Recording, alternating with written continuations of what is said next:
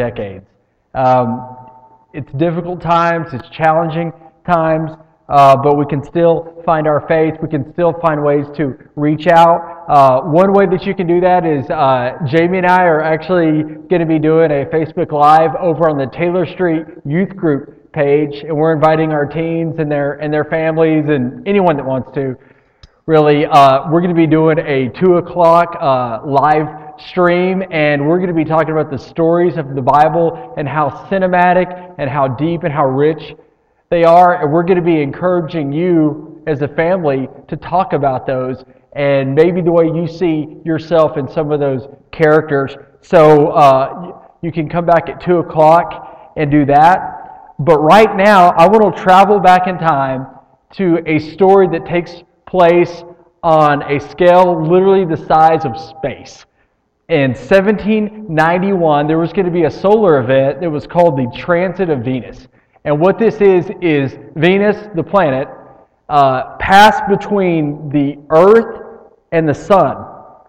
And even way back in the 1780s, they knew that this event was coming down the pike.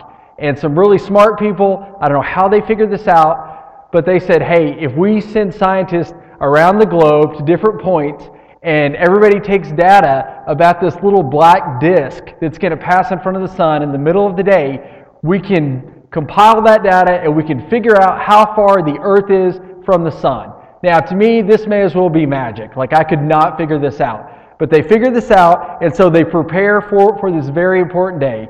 And in 1790, several months before this solar event, there's a scientist, and his name was Guillaume Le Gentil. And yes, I practiced that a lot. But he was a Frenchman, obviously, from the name. So several months before, he leaves France to travel around the African coast to India. And when he's on his boat, he's got his gear, he's got his material, he's ready to go. He's on the boat, and they start getting close, and as they tend to do, the British and the French go to war. It ended up being called the 7 Years' War. At the time, it didn't have a name because they didn't know how long the war was going to last. Anyway, he starts getting to his port, and the port's closed because the British have overtaken the city, and this ship is from France, and there's no way that they're going to let Guillaume Le Gentil's boat dock there and get off. So he still has plenty of time. He's not freaked out. He says, I'll get off at the next port of call, and then I'll make my way by land to where I need to be, and I'm going to take my data, and I'm going to be faithful, and I'm going to do this. The wind said no. We're all from Lee County. We know the wind does what it's going to do. You can have plans. The wind does not care. The winds blow, and the day comes of this transit of Venus, and Guillaume Le Gentil watches it with his gear all stored up in a box from the boat. He watches this little black disc pass across the sun, and his gear is useless because boats rock and tilt and lilt, and he takes zero data. Bad day, right? The good news is this transit of Venus, they occur in doublets, 8 years apart. Now, the bad news is after the second one, it's like over 100 years until the next doublet. So he says, you know what? I have 8 years. I'm going to be ready for the next one. So the Olympics are 4 years apart. You know, if you miss out, then you got to wait 4 years to try again. Well, he has 8 years to wait, but he faithfully waits. He gets his gear out. He sets it all up. And on June 4th of 1769, 8 years after the first one, he is prepared. Now, this transit of Venus, they know that it lasts approximately 3 hours, 14 minutes, and 7 seconds. They know how long this lasts. And so he is ready to take data this entire time. He's going to be faithful. He's going to be good. He is prepared for this day. And everything is set up. The gear is polished. He's ready. He's looking up at the sky. It's just about to start. And then a cloud moves in. And the cloud stays there for 3 hours, 14 minutes, and 7 seconds. He takes almost no data. He sees almost nothing. He's heartbroken. He packs his gear up. He gets onto a boat to go home defeated with an empty scientific notebook. As he's going home, he gets dysentery. He gets sick. So at the next port of call, he gets off. He stays in a recovery place for a year getting over dysentery. He gets onto another boat. He starts going home. They're going around the African coast, and a hurricane hits, and he's shipwrecked. He gets onto another boat after the hurricane. He makes it to France. He finally is ready to be home and have some peace. His wife is remarried. His family's declared him dead, and they've looted his entire estate. He has nothing. They've taken everything that he owned. Guillaume Le Gentil was doing science, but day in and day out, he felt like he was in a fight. He was in a fight for what he believed in about finding truth. And he was willing to sacrifice and suffer as part of this fight because he had found his purpose in life. Let me tell you about another man who traveled a lot as well. His name was John Wesley. Now, he was an Anglican priest who started a movement that was known as Methodism. Today, that's morphed into our friends and neighbors just over there, the Methodist Church. But long before any of that, he was just a faithful minister of God. And in the course of his preaching, he traveled over 250,000 miles across Great Britain and Ireland. That's over 250,000 miles. And he did it on horseback. That's literally 10 times around the globe. He preached over 40,000 sermons. Now, I plan on going like 20 minutes right now. I don't preach that long. Back then, they preached hours. Sometimes he preached 3 times a day. He would start when the sun came up. And not only was he preaching this whole time, he was in a fight. He was in a fight against the leaders of the Anglican Church that told him that he wasn't allowed to train non-clergy to do pastoral care and to do discipling and to have a leadership role in the church. He's training people to do these things, and the church says, "Whoa, you can't do that, John Wesley. That's too crazy. That's out there." And so he's fighting his church. He was fighting poor health. He was fighting fatigue of traveling horseback 250,000 miles. This whole time, he's preaching, but he's also in a fight. He is in a fight to point people to Jesus. These men lived and fought and suffered for what they believed. But what about someone willing to die for what they believe? Now I want to tell you about William Tyndale. William Tyndale defied the church and even the king of his day because of a radical belief. He believed that everyone had the right to read and study the Bible in the language that they spoke. And so he was one of the first people to translate the Hebrew and the Greek text of the Bible into the language that I'm speaking now, English. Now, you would think for such a feat that they would have built statues to honor him, that they would have lauded him and praised him and said, "Thank you for giving us the very word of God in the language that we speak."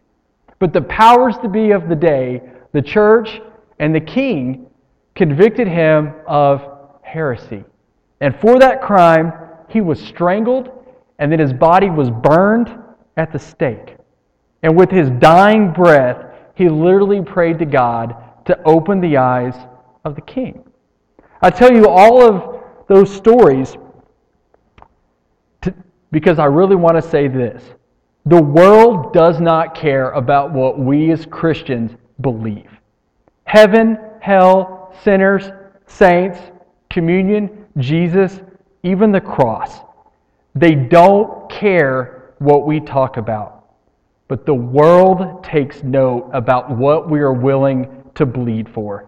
What will we suffer for? What will we sacrificially fight for? Picture this. You're at a luncheon, at a community function. And there's 2 men who come to speak at the luncheon. And both of them are presidents of a non-profit group. The first one stands up and he has charts and graphs and goes into a lot of detail of his organization and the good work that they do. And everybody approvingly kind of nods and says, great job. The second one gets up to speak. And his charity does equally worthy work. But this speaker describes the time that they actually bandaged the wounds of a man that was injured. Or he tells the time about they picked up the foster kids in the middle of the night. And then he talks about taking meals to firemen in the middle of the night as they fight a blaze. And as he tells stories, you begin to realize that he was there, that these are first-person accounts, that the president was actually on the front line. He was there in the middle of the night. He saw the blood, he saw the tears, that he's actually there. Now, you may give a little bit of money to both groups, but at the end of the day, if you're anything like me, you want to give your heart and your soul to that second group because you believe that there is someone at the top that is willing to work, bleed, and fight for this cause. And that brings me to one of my favorite people in the entirety of the Bible, and that's the Apostle Paul. Several years back, I went to a conference where Leonard Sweet was a speaker, and he did a exegesis of Paul's back. And he described the beatings and the lashings and the stonings and being lost at sea and everything that the Apostle Paul endured in his ministry. And then he asked the question, what do you think his back would have looked like? And how all those scars and those bruises, arthritis, everything that he would have had, how that back tells a story. And the story that it tells is the gospel. It tells of a person who is willing to sacrifice and to fight for people's very souls. Now, we know that Paul took 3 journeys. He might have taken a 4th, but it's estimated that he traveled over 10,000 miles. That's present-day Palestine, Syria, Turkey, and Greece. He traveled all throughout that land. He planted between 14 and 20 different congregations. That doesn't count the churches that he also served and taught. Those are just the ones that he planted. And for a lot of those years, he also was doing a day job. He was building tents. Many of those years would have felt like a constant physical struggle. It would have been a constant drain. And he lists a few of these in 2 Corinthians 11. He says that he was frequently jailed, that he was severely flogged, that he was exposed to death again and again. 5 times, he got the 39 lashes from the Jews. 3 times they beat him with rods. Once he was stoned. 3 times he was shipwrecked. Paul, get off the boats, take the Greyhound bus. Shipwrecked 3 times. He says, I spent a day and a night in the open sea. He says, I've been constantly on the move. I've been in danger from rivers and bandits and from Gentiles and Jews, in danger in the city, in danger in the country, in danger at sea. Again, Paul, get off the boats. I've been in danger from false believers. He says, I have labored and toiled. I've gone without sleep. I've known hunger and thirst and have gone without food. He says, I've been cold and naked. And then he closes this section and he says, besides everything else, I face daily the pressure of my concern for all the churches. On top of all this physical stuff, the jailings, the beatings, the shipwrecks, all of it. He says, then I also have this spiritual weight that I care about these churches. And it's why I'm doing this. And it's what drives me. In Galatians 6, Paul closes that letter out. He says, I bear in my body the marks of Jesus. And this same Paul says, follow I, Paul, as I follow Christ. So now the marks on the body, they kind of start to make sense, right? Because do I even need to bring up Jesus and His body? That it was spat upon, that it was whipped, that it was mutilated, that they drove spikes through it, and then they exposed His body and put it upon a cross. But I believe that God wants people who will not fall back from that fight. That God wants people who will run to where the fighting is the most fierce. Many years ago, I took some campers to Pine Springs. And the guys' cabins are down here, and then there's a shower house in kind of the middle, and then down the road a bit is where the girls stay. And it was a stupid idea. It wasn't mine. But some people thought it'd be funny to put a teenage boy in a bear suit and to run him in front of the guys' cabins at night and kind of get a big response from the guy campers. And so a teenage boy and some of the staff, that's what they did that night. And so people are screaming, bear, bear, bear. And because they're teenage boys and they're not very smart, they run to the window and they run to the door and they see a teenage boy in a bear suit with Converse shoes. So obviously it's not a truly scary thing for the boys. And they start screaming and hollering and they run out and play with the bear. And it's all fun and games.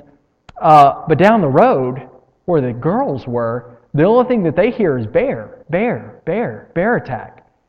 And then they hear chaos. They hear screaming. Now, there was a cabin that had 10 girl campers in there and one counselor.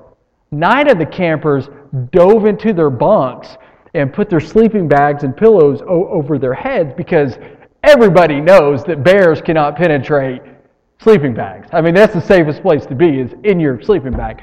And so that's their rationale. 9 campers do that. One camper ran for the door, and her counselor had to physically stop her. And she said, "What are you doing?" She said, "My brother is over there." See, she was running to where the fighting was the fiercest to protect her younger brother. I believe that's the people that God is looking for. Paul writes a letter to his protege, Timothy, and it's one of the last things that Paul ever wrote. And in chapter 4 of this letter, he tells Timothy, he says, "I have fought the good fight. I have finished the race. I have kept the faith." And this thing that we're in, this thing called life, sometimes it's a fight. It's a fight to be a good husband, a good wife, a good employee. It's a fight to be a good follower of Christ. And so as we continue what Doug began, Paul says, "I fought the good fight." And if you're going to sum up the life of Paul, you could only say that he was in a fight and that he was faithful. And now, our battlefront is in 2 different places. The first one is we have to fight our fleshly nature. I have a fleshly nature that I inherited from my father, Adam. And it's a fallen one. But I also have a godly, redeemed nature that I inherited from my father, God. And the 2 are at war. And so, what do I live out of? What do I allow to lead my life? What story has captured my heart? The one that wants to please the flesh, or the one that wants to please the Spirit? Paul says that he has crucified his flesh. Now, I don't know about you, but anytime my sinful fleshly side is threatened, it roars back to life and it wants to overpower me. And when that doesn't work, my flesh can be really subtle and really tricky, and I can rationalize almost anything. And so, this battle that we have with the flesh, it's one that every disciple must engage in. You won't accidentally stumble into being a moral, spiritual person. Your flesh will try to trick you and war against you. Our second battle is spiritual.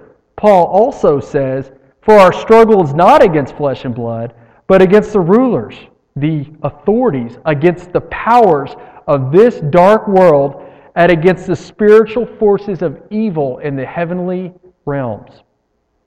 We are literally fighting hell out there. This second fight is with actual demons. They exist.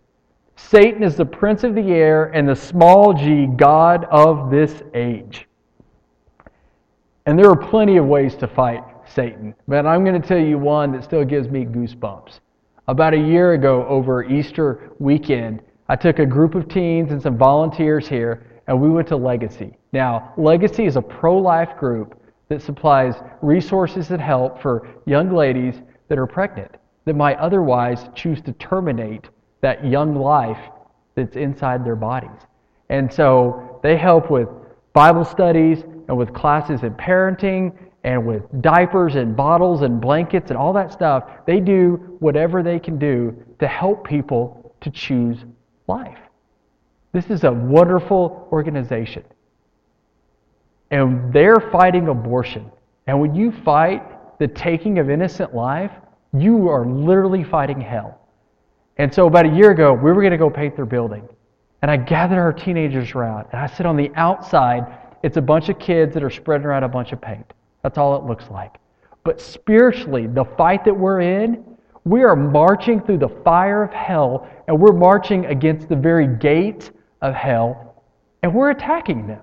That we're doing something that matters. That this is a big deal.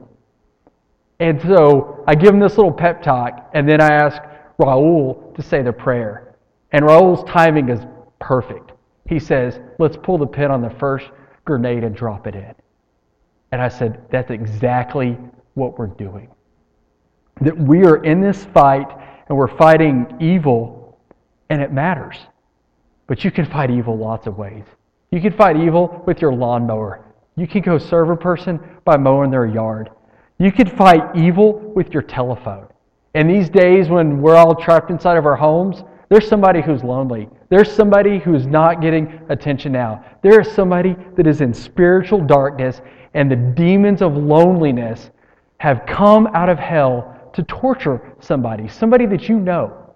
And you can pick up your phone right now. I don't even care if you get off the live stream, if you know that there's somebody that needs this. Get off this live stream and go do battle against Satan. You can call a person that is in darkness, and literally light from heaven breaks through and those demons flee. You can pick up your phone and you can say, I was thinking about you. And you can reflect God's love off of you onto them, and they can see themselves the way that God does, instead of just in this pit of loneliness. There are lots of ways to fight hell, and it matters that we do it. Finally, you can fight Satan by drawing near unto God. The Bible says that when we draw near to Jesus, Satan flees. Don't waste these days. Pray, meditate, fast, read the Bible. Read the Bible with your family. God desires us. He wants to be with us. You're in a fight. And I pray that you're dangerous in that fight. I pray that you brawl and you scrap against evil and cruelty and hate. I pray that you sacrificially place your body between the forces of evil and those that evil would prey upon. Like Paul, I pray that you may be poured out as an offering to God. In this fight, may you bear the marks of Jesus upon your body, and may you be scarred and broken for Him. May you pour your strength out for others. And may you exhaust this tent in which you live until Christ raises it back from the dead. If you're ready to join this fight, if you need to be baptized, if you need to repent, if you need to rededicate your life, reach out, let someone know. Someone from here will find you. We will call you. We will Facebook you. We will text you. We want to pray with anyone who is ready to give up this body for the fight.